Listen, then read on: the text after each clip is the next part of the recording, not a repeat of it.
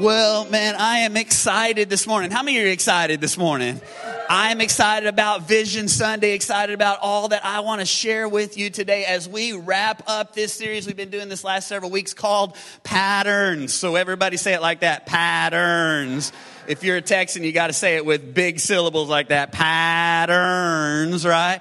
And what we've been talking about patterns in our lives, that all of us have patterns that we come back to time and time and time in our lives, habits, routines, cycles. Some of them are good habits. Many of us don't have many good habits, but we have some. And then some of them are kind of destructive habits that we come back to. But here's what we've discovered. We've discovered that the patterns of our lives actually shape our lives. The cycles, the habits, the things that we come back to time and time and time again, they have a tendency to shape who we are and what we become. And we've been going through this series, and I don't know if you really recognize this or not, but the whole series every week has been kind of part of one big pattern that God takes us through. And it just started with the first week where we talked about getting free. Everybody say, get free.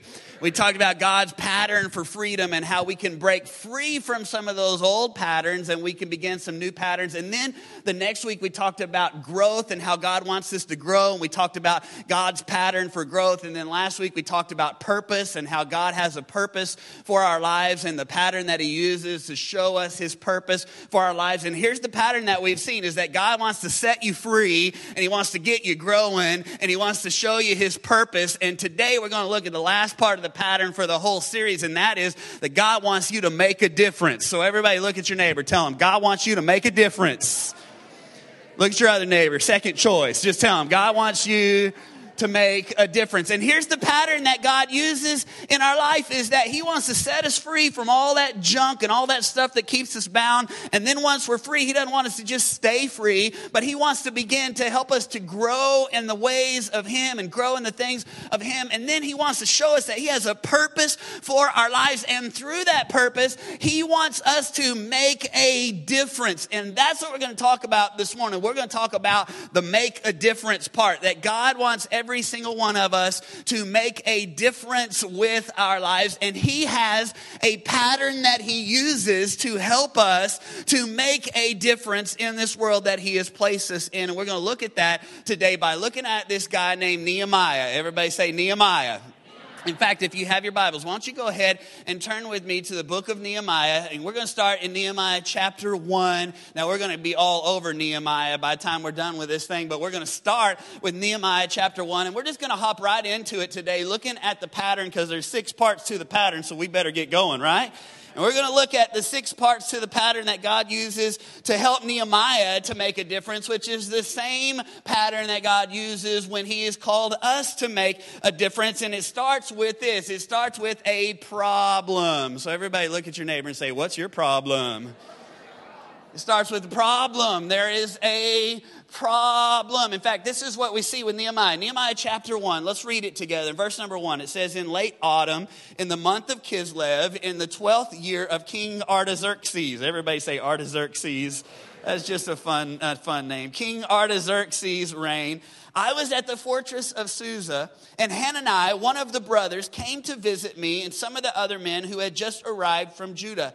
And I asked them about the Jews who had returned from captivity and about how things were going in Jerusalem. Verse 3, they said to me, things are not going well. Notice a problem here? Things are not going well for those who return to the province of Judah. They are in great trouble and disgrace. For the wall of Jerusalem has been torn down and the gates have been destroyed by fire. Here is a problem. Nehemiah hears about a problem. Now, just to set this up and let you know kind of what's going on here, Nehemiah lived in a time that was about 400 years or so before Christ came to the earth, and he lived in this area of the world called Persia, or what would now be kind of modern day Iran. But Nehemiah wasn't from Persia. Nehemiah was actually from his homeland of Jerusalem. And in Jerusalem, there was a problem there. In fact,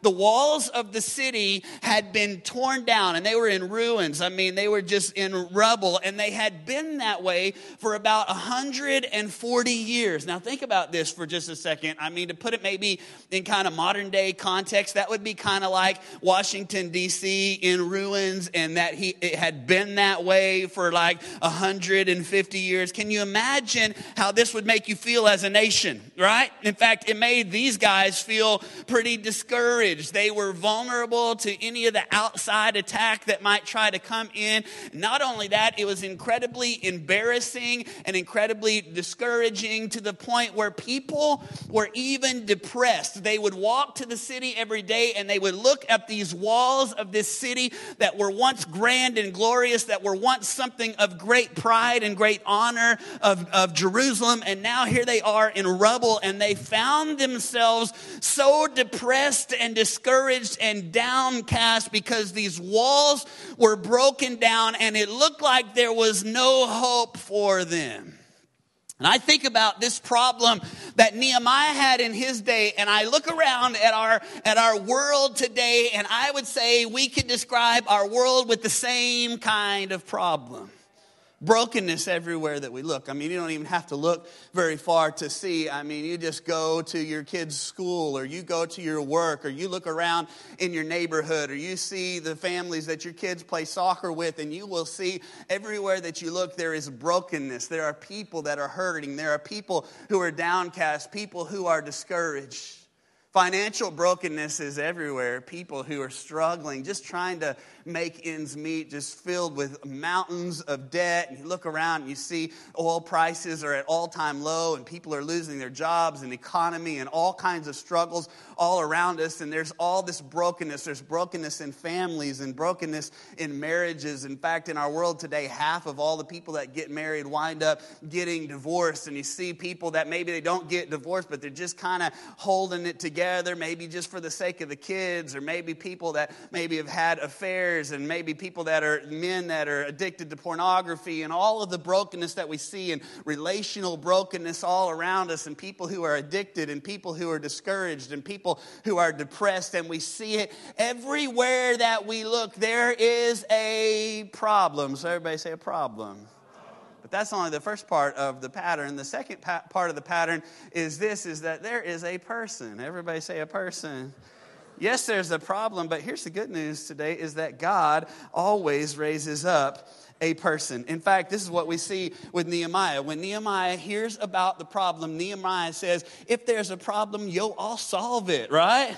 Come on, you got to give me a little props for a little, check out the hook while my DJ revolves it. Come on, any Ice baby?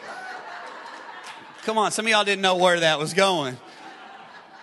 Here's the deal. Nehemiah looks around and he hears about the problem. And what does he do? He says, I'll be the person to do something about the problem. Now here's what you have to understand about Nehemiah is that Nehemiah wasn't like a priest, and Nehemiah wasn't a great warrior. In fact, if you look at Nehemiah, you'll see Nehemiah was just an ordinary person.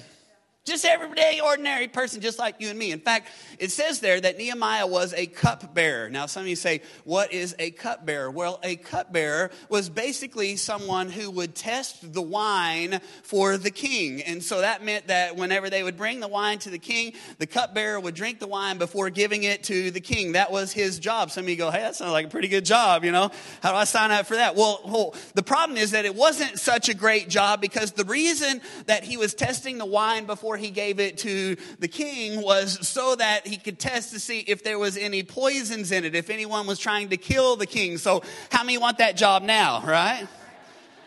And so basically this job as a cupbearer was not a very glamorous job. It was not a very well sought after job.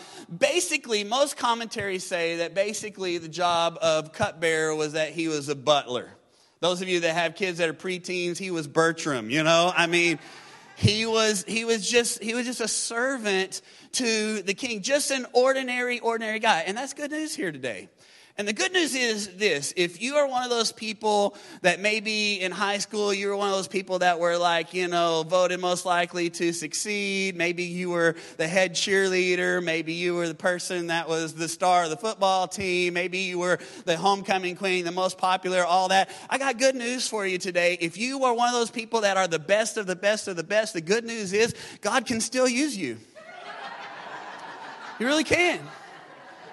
He really can.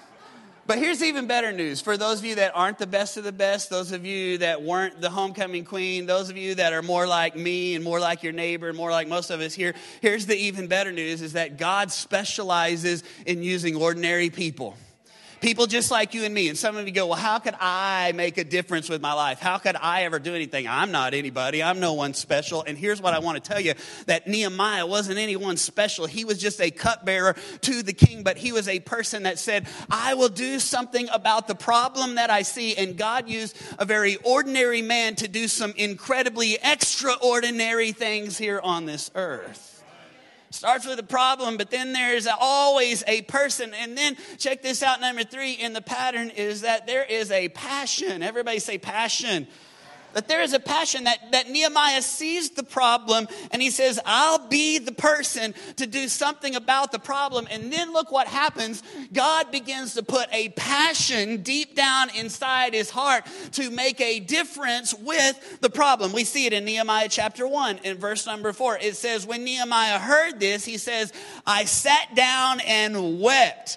In fact, for days I mourned and I fasted and I prayed to the God of heaven. When Nehemiah heard about the walls that were broken, when he heard about the struggle, when he heard about the problem, Nehemiah had a passion in his heart to do something about it. His heart was broken. And that's my question for you today.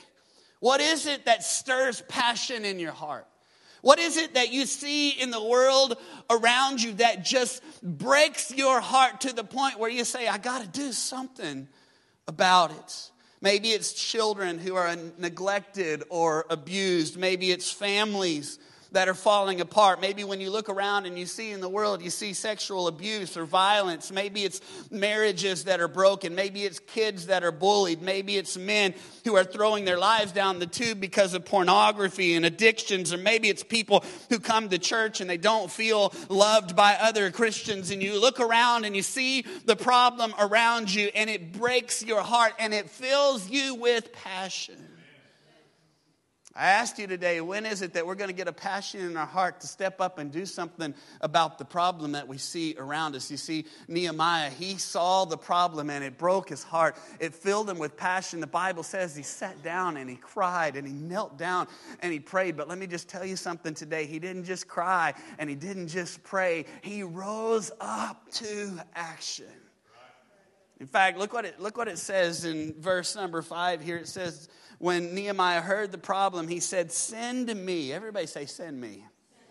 Send me. Send me to Judah to rebuild the city where my ancestors are buried. He says, I see a problem, and my heart is broken about the problem. And I'm going to cry and I'm going to pray, but I'm not just going to cry and I'm not just going to pray. I'm going to raise up to do something about the problem that I see in the world around me. And here's the deal today. In fact, if you're taking notes, you might want to write this down today. Passion without motion is nothing but emotion. Passion without motion is really nothing but emotion. And a lot of us have a lot of emotion. It's easy to get emotional. We see people that are hurting. We see struggles around us in the world around us, and we get sad and we cry and we pray. And it's one thing to click like or click share on Facebook when we see a cause or we see a problem in the world, and that's really easy to do. But I'm telling you, real passion will move us to action, and it's really just emotion until we get ourselves into motion and raise up and say, I'm not going to just be sad about the condition of my world around me, but I'm going to be a person who's going to step up to act to make a difference in the world around me. It starts with the problem. Then God always raises up a person, and God puts a passion into our hearts. But number 4, check this one out. There is always a plan. Everybody say a plan. A plan. Nehemiah has a passion in his heart, but he doesn't just fly by the seat of his pants because of the passion that God puts in him. Instead, Nehemiah becomes the man with the plan. Look what we see in Nehemiah chapter 2, verse number 4. It says, Nehemiah has a plan. He says, if it pleases the king to send me, he says, I will set a time. He also says, if it pleases the king, may I have letters to the governor of the Trans-Euphrates so that they will provide me safe conduct until I arrive in Judah. And may I have a letter to Asaph, the keeper of the royal park, so that he will give me timber to make beams for the gates of the citadel by the temple, for the city wall, and the residence I will occupy. And because the gracious hand of God was upon me, the king granted my request. Now, I'm not going to go into a whole lot of detail here, but you can see that Nehemiah had done his homework. Nehemiah had thought up a plan. In fact, he had a 3-part plan there. He set a time. He asked for letters from the governors. He asked for the beams to be made. He knew that it would take time for those beams to be able to be made. And so he did his homework. He had his plan ready and in place before he ever went to talk to the king about the vision that God had put into his heart. And here's the deal. A lot of times as Christians, especially as Spirit-filled believers, a lot of times in churches, we think, well, if I plan, then the Holy Spirit won't be able to do what he wants to do. And brother, I'm just going to just pray, and I'm just going to listen, and I'm going to obey. Come on, anybody heard that before, right? Come on. Like we're just going to let the Holy Spirit lead us, brother. Let me tell you something. That's one of the dumbest things I've ever heard. Just let the Holy Spirit lead you, brother. Well, yes, the Holy Spirit should lead us. How many agree with that? And we do need the leading of the Holy Spirit, and we do need to pray, and we do need to listen, and we do need to obey. But guess what? All throughout the Scripture, you know what I see? I see that God teaches us that we need to be diligent with our plans. That we don't just hear from God and then just run out and do something, that we spend the time in preparation and in planning. In fact, in Proverbs 21 and verse 5, it says, good planning and hard work lead to prosperity, but hasty shortcuts lead to poverty. In fact, just this last week, I had someone ask me, Pastor, how do you get up there and talk like that? You hardly even look at your notes, and you just get up there. But I've been at both services, and they're both the same. And I don't know how you do that. It's like it just flows out, and it just comes out. It's I don't understand how you do that. I told him, I said, here's how I do it. I do a whole lot of planning and a whole lot of preparing. Like I spend hours not just working on the material, but going over the material over and over and over in my mind so that when I get up here, I don't have to be boring and read from my notes. I can just get out here and talk to y'all because I've done the planning and the preparation so that then when the time of presentation comes, then we are ready to present. And here's what you got to understand, that God can work just as much in the planning and the preparation as he does in the presentation. Some of you, God wants to use you in a mighty way, but you never get past the planning stage. And sometimes it takes us sitting down and going, all right, God, speak to me and show me what is the plan that you want to do to use me in making a difference in my world. There was a problem. Nehemiah became the person. God filled his heart with passion. Nehemiah did his homework. He made a plan. But then notice this, number 5, there is always a price. Making a difference is going to cost you something. It's not easy. It's hard work. And things don't always go according to plan. And if you decide, amen, somebody had a week that didn't go according to plan. But here's what you got to get is, hey, if you decide I'm going to make a difference for God, guess what? It's going to be hard. I know it would be nice if I could just be like, tell you that it'll all be good and you'll never have any problems. But you're going to have problems. You're going to have to pay a price in order to make a difference. This is what we see with Nehemiah in Nehemiah chapter 4 in verse number 1. It says, when Sanballat heard that they were rebuilding the walls, he was very angry and he was very furious. He was kind of jealous, and he knew that this was going to cause him some problems because he was using the broken down walls to kind of manipulate the people. And so he's upset about this. And then look what it says. It says, he made fun of the Jewish people. He said to his friends and those with power in Samaria, what are these weak Jews doing? Will they rebuild the wall wall? Will they offer sacrifices? Can they finish in one day? Can they bring stones back to life from piles of trash and ashes? Here's this guy. He sees Nehemiah who's trying to make a difference. Nehemiah who's saying, I want to be the person to make a difference in my world. But guess what? Then there are other people that begin to raise up against them and criticize and ridicule and even oppose them. Here's the truth, is that when you decide to make a difference for God, when you decide to raise up and say, I will be a person who will make a difference, you're going to have opposition. You're going to have obstacles. You're going to have criticism. You're going to have resistance. You're going to encounter problems. I remember when God first put it in our heart to come and plant a church here in Burleson and to reach people. I remember the passion that God put in our heart. And I remember thinking, man, we're going to move to Burleson. And God has put this vision in our heart. And we're going to get there. And everyone's going to see how cool we are. And how good looking I am. And how great I can preach. And they're just going to flock. I mean, everyone's just going to want to come to be a part of Lifegate Church because of that cool blonde-headed pastor that everyone's going to love. And we got here, and you know what I found out? I wasn't that cool. And I don't preach that good. And I'm definitely not that good looking because nobody wanted to come to be a part of our church. And there was criticism and there was resistance and there were obstacles and there were problems and there were struggles all along the way. There was a price to be paid. But here's what I learned. Here's the principle that you need to learn today is this, is that when you face opposition for doing something great for God, here's the deal, is you're not facing that opposition because you're doing something wrong. Maybe you're facing that opposition because you're actually doing something right. Why would the enemy come against us unless he's trying to stop us from what God wants us to do? And the truth of the matter is, if you're going to do anything of significance in this world, it's going to be hard. In fact, I love what Theodore Roosevelt said. You might want to write this down. He says, there has never yet been a man in history who's led a life of ease whose name is worth remembering. If you want your life to be worth something remembering, if you want your life to stand for something that is worth remembering, then guess what? It's going to be hard.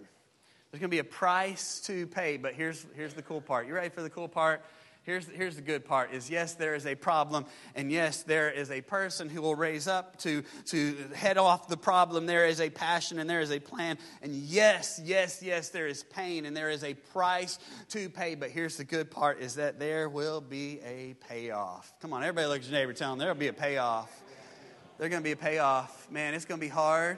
And there's going to be problems, and it won't be easy, and there will be people who will laugh and make fun and ridicule, but one of these days, if you don't give up and quit, isn't that what Galatians 6:9 says? Let us not grow weary in doing good, for at the proper time we will reap a harvest if we do not give up. Here's what we see happen with Nehemiah in Nehemiah chapter 6 and verse number 15. Look what it says. After all of that struggle and all of that work and all that pain and all of that sacrifice, but in verse number 15 it says, so on October the 2nd, the wall was finished. Just 52 days after it had begun. And when our enemies and the surrounding nations heard about it, they were frightened and humiliated. And they realized that this work had been done with what? With the help of our God. I'm telling you, man, there was a problem. But there was a person who rose up and said, I'll do something about the problem.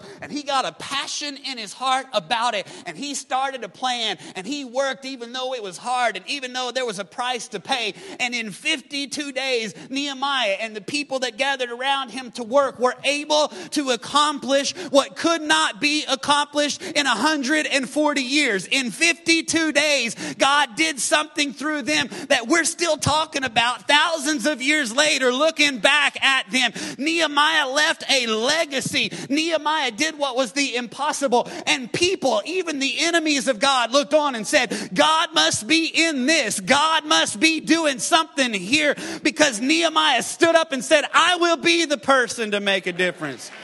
Come on. Don't get me started. Don't get me fired up. It's Vision Sunday, and you say, all right, I'll hear all this stuff. That's good, Pastor. Nice little Bible study on the book of Nehemiah. But what does this have to do with vision? Are you ready for vision time? You ready for this? Here's a vision. Write this down. There is a problem. There's a problem. You look around. You look around in our community. You look around in the world. You look at your neighbors. You look at your friends. You look at your family members. You look at people in this community that we live in today, and there is a problem. People are hurting. People are broken. Marriages are falling apart. Lives are broken, and the only solution for broken lives is a relationship with Jesus Christ. The only way to restore those broken lives is for people to come into a life-changing encounter with Jesus Christ, the Savior. Here's the problem. Thousands of people in our community, all around us, who don't know Jesus Christ.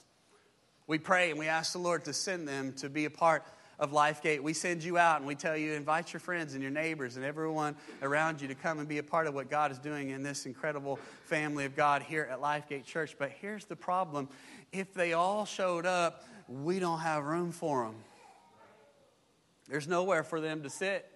There's nowhere for their kids to be in class. There's nowhere for them to park. I mean, you just look around and you see that there are people in our world that are hurting, and yet, even if they all came next Sunday, there'd be nowhere for them no room for them. In fact, this is a good problem, and yet it's still a problem. In fact, let me just share with you a little celebration here today. You ready for this? In 2015, from the beginning of 2015 to the end of 2015, as a church, we grew by 27%. Come on, that's pretty incredible. 27%. Now, some of you go, okay, well, that sounds pretty good. I don't understand it. That, kind of show me that in perspective. Well, let me just show you this in perspective. I just did a little research on growing churches. And as I studied this, I found in my research that the growth rate for churches, what you would call good growth, would be between 6 and 8% in a year. That would be good growth. That's pretty good, right? If you were going to call it excellent growth, it would be between 9 and 11% in a year. And then outstanding growth would be between 12 and 15%. Incredible growth would be between 16 and 20%. We grew by 27%. Come on. I think that's something worth celebrating this year. A couple of you were excited. I'm pretty excited. Come on. That's pretty awesome, right? That is incredible, unbelievable growth that God has brought to LifeGate Church. What an incredible, incredible blessing. And yet, even with that incredible blessing, it presents a problem.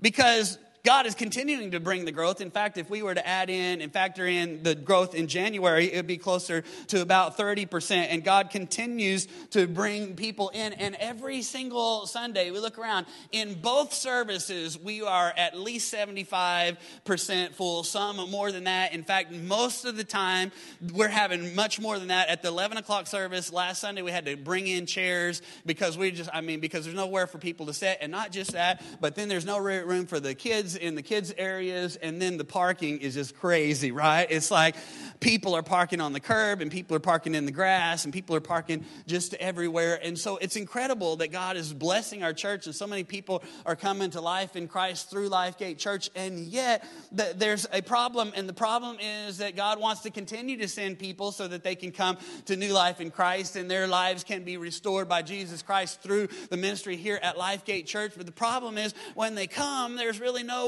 for them. And a lot of times a guest will come in, and if it's 70 to 75% full, they look around and they go, well, there's not really a seat for me, and they don't really have room for me, and there was nowhere for me to park. And even worse than that, they start thinking things like, well, they don't really need me there, because that place is full. I'll just go on down somewhere else. Or even worse than that, someone who is not a church attender that comes in and says, man, this is uncomfortable because I have to sit right next to someone, or I came in 5 minutes after service started, I can't find a seat. And we lose an opportunity to reach people.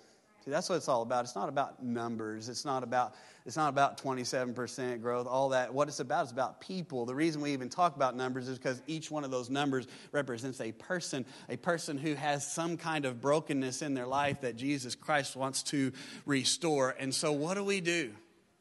What do we do when we hear the problem, when we see the problem. Really, the way I see it, there's really only three options. Three things we could do. I mean, first of all, we could build a new building. That'd be awesome, right? Wouldn't that be great? Like, let's just build new buildings so that way we can seat more people and we can reach more people. And yes, that's part of the plans. That's some of the things that we were working on and praying about and dreaming about at this point. But here's the problem with that plan is that even if we started today, even if we broke ground today, it would be at least a year, maybe longer, before that building was open where we could actually have people be a part of the church in that building and reach more people. And so that is a good plan, and that's something that will be in the future and something that we will do, but that's not a viable plan right now because we don't want to wait a year to be able to reach your neighbors and your friends and your family members, right? So the other option, number two option, would be we'll just turn people away. Hey, no room at the inn. Sorry, guys. You got to... I already can tell that's not an option. So what's the third option? The third option is we got to make room. How do we make room? Well, here's how we're going to make room. We're going to make room, and here's the vision. You ready for the vision cast for today? Vision is this. Beginning on Easter Sunday, we're going to actually add a third worship experience so that we can open up a whole nother time that we can reach at least 200 more people with a whole nother worship experience. Pretty cool, right? Sunday fun day, right? 3. 2 is good. 3 is better. And that sounds exciting. And yet, are you ready for this? Even that creates a problem. And the problem is this: in order to do a third worship experience, that means we need a whole nother set of volunteers to actually pull off that service. That means we need about 100 more people volunteering and serving in the church in order to do that. So guess what? There is a problem. That is a problem. But here's the cool thing. There is a person. In fact, there is not just a person. There are people. And you're looking at me right now. I am one of them, and so are you. So let's just praise the Lord. Right arm, left arm. There are people. And here's the good news today is, yeah, we need about 100 new volunteers. Here's the good news. We've got them. You're out there. There are many of you that have become a part of Lifegate Church over this last year, and you haven't yet been able to get plugged in somewhere and find a place to serve in one of our Sunday morning worship experiences. And so here's your chance. In fact, today, right after service is over, you saw it as you were coming in, we have our ministry team booths set up out there, and the ministry teams are ready for you today. You can go out there and you can decide, what area do I want to serve? What area can I get involved in to serve? It could be teaching a Life Kids class. It could be being a greeter. It could be being on the hospitality team. After service today, the worship team is having an interest meeting. If you're interested in that, any of those areas of ministry, you can get signed up to do that today. Now, I know some of you, you think, well, what if I don't like it? Well, here's the deal. If you don't like it, just try it out. Just do a little 2-week preview. Just sign up today and preview it and serve there for 2 weeks. At the end of 2 weeks, if you go, I don't like it, then just find another one and try that one and just try it until you like it. Come on, right? You ain't got nothing to lose. Now, some of you say, well, I ain't got time for that. Well, I have a solution for that too. You ready for this? On Sunday morning, you can get up and drink 5-hour energy bottles. And if you drink 5 bottles of 5-hour energy, you will have 1 hour of energy left to serve in one of the services. Come on, that's good planning right there, right? Some of you are doing the math. You're going, okay, 5 times 5. Now, I'm being silly, but here's the deal. Are you ready for this? The truth is, we have time for what we make time for. And when something's important, we make time. And when something's not important, we make excuses. And so here's what we decide to do. We decide that, hey, this is important. Making a difference in the kingdom of God is important. And so instead of looking for an excuse, I'm going to start looking for a way. Tweet that. Come on. There's a problem, but there are people. And here's what's cool is that we have a passion. Some of you say, why would we do 3 services in one day? Why would I get involved in that? That's crazy talk, Pastor. I don't have a clue what you're talking about and how we're going to do that and why we're going to do that and all that. Here's why we're going to do it, because we have a passion. We have a passion in our heart to reach the lost in our community. In fact, this is one of our core values as a church. We believe that the fire that burns inside us will change the world around us, that we're going to be a people that are going to say, I'm going to get a passion in my heart to make a difference for the kingdom of God. I'm going to hear the vision that God has planted in the heart of the leaders of the people here at LifeGate, and I'm going to get passion in my heart to get behind it. And here's what's cool is not only are there people and not only is there a passion, but there is a plan. Can we just talk strategery here for a second? Let's just get strategery going on. Let's get strategic. Let's talk about this. There's a plan. We feel like as we have studied and we have worked and I mean, we've gotten outside consult and we've worked together as our staff and our team on this for several weeks now. We feel like that we can actually do 3 services on Sunday morning in the same amount of time, plus about 30 minutes, about 30 minutes more. We can actually do 3 services in almost the same amount of time that we are doing 2 services now. And that's just called good planning.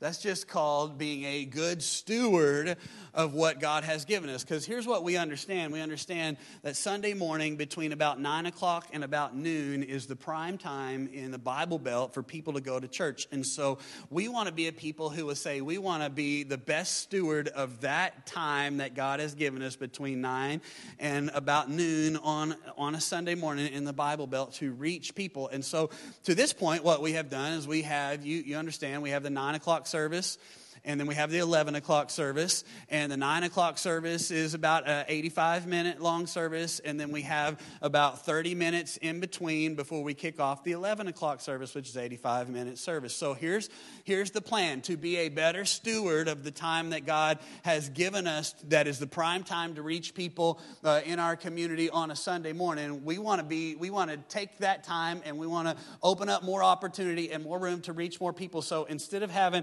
an 85-minute service that starts at 9 o'clock and then 30 minutes in between, another one at 11. Here's what we're going to do. We're going to have a 70-minute service with a 15-minute gap in between the services to get in and out of the parking lot and all that kind of stuff. And we're going to have services starts at 9 o'clock. Some of you are like, that's awesome. My service doesn't have to change. Cool, all right?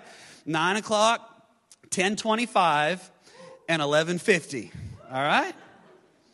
And here's the thing, is that we're going to be able to do all the same stuff that we do right now. Every element of the service. There won't be one thing that we cut out of the service. We'll have worship.